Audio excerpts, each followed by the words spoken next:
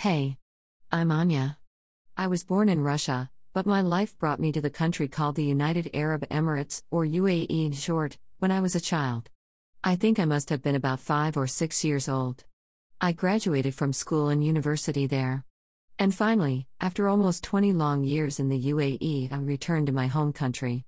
I'd like to tell you about a few main differences I noticed between the UAE and Russia.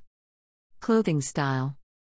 If you come to the UAE, you will notice that people wear clothes covering their arms and legs, such as long-sleeve tops or t-shirts, and jeans or skirts that are below the knee or floor length. You might notice some people wearing shorts or just tank tops showing their shoulders, but I wouldn't consider that a good idea. I tried wearing a jumpsuit that opened the legs once and felt like I was looked at. Trust me on this, it's really uncomfortable. And I will only wear shorts with the tights underneath. The traditional clothes in the country usually cover the body, face and hair, for women, so maybe that's why I felt weird. My spare time. I also got questions on the way I spend my free time, like what do you do? Do you just go shopping and read all the time? Which, by the way, was completely true, at least at that time.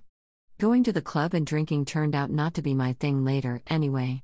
But the thing about alcoholic drinks in the UAE is, you won't find them at the restaurants, or you need a special license, which is definitely not worth it in my case. Public display of affection. It seems completely normal to hold hands or hug while you walk in Russia, right? Well, I try to avoid that to the maximum in the UAE. If you go to the public place, take a shopping mall, for instance, you will usually find the signs on the door suggesting you not to do so.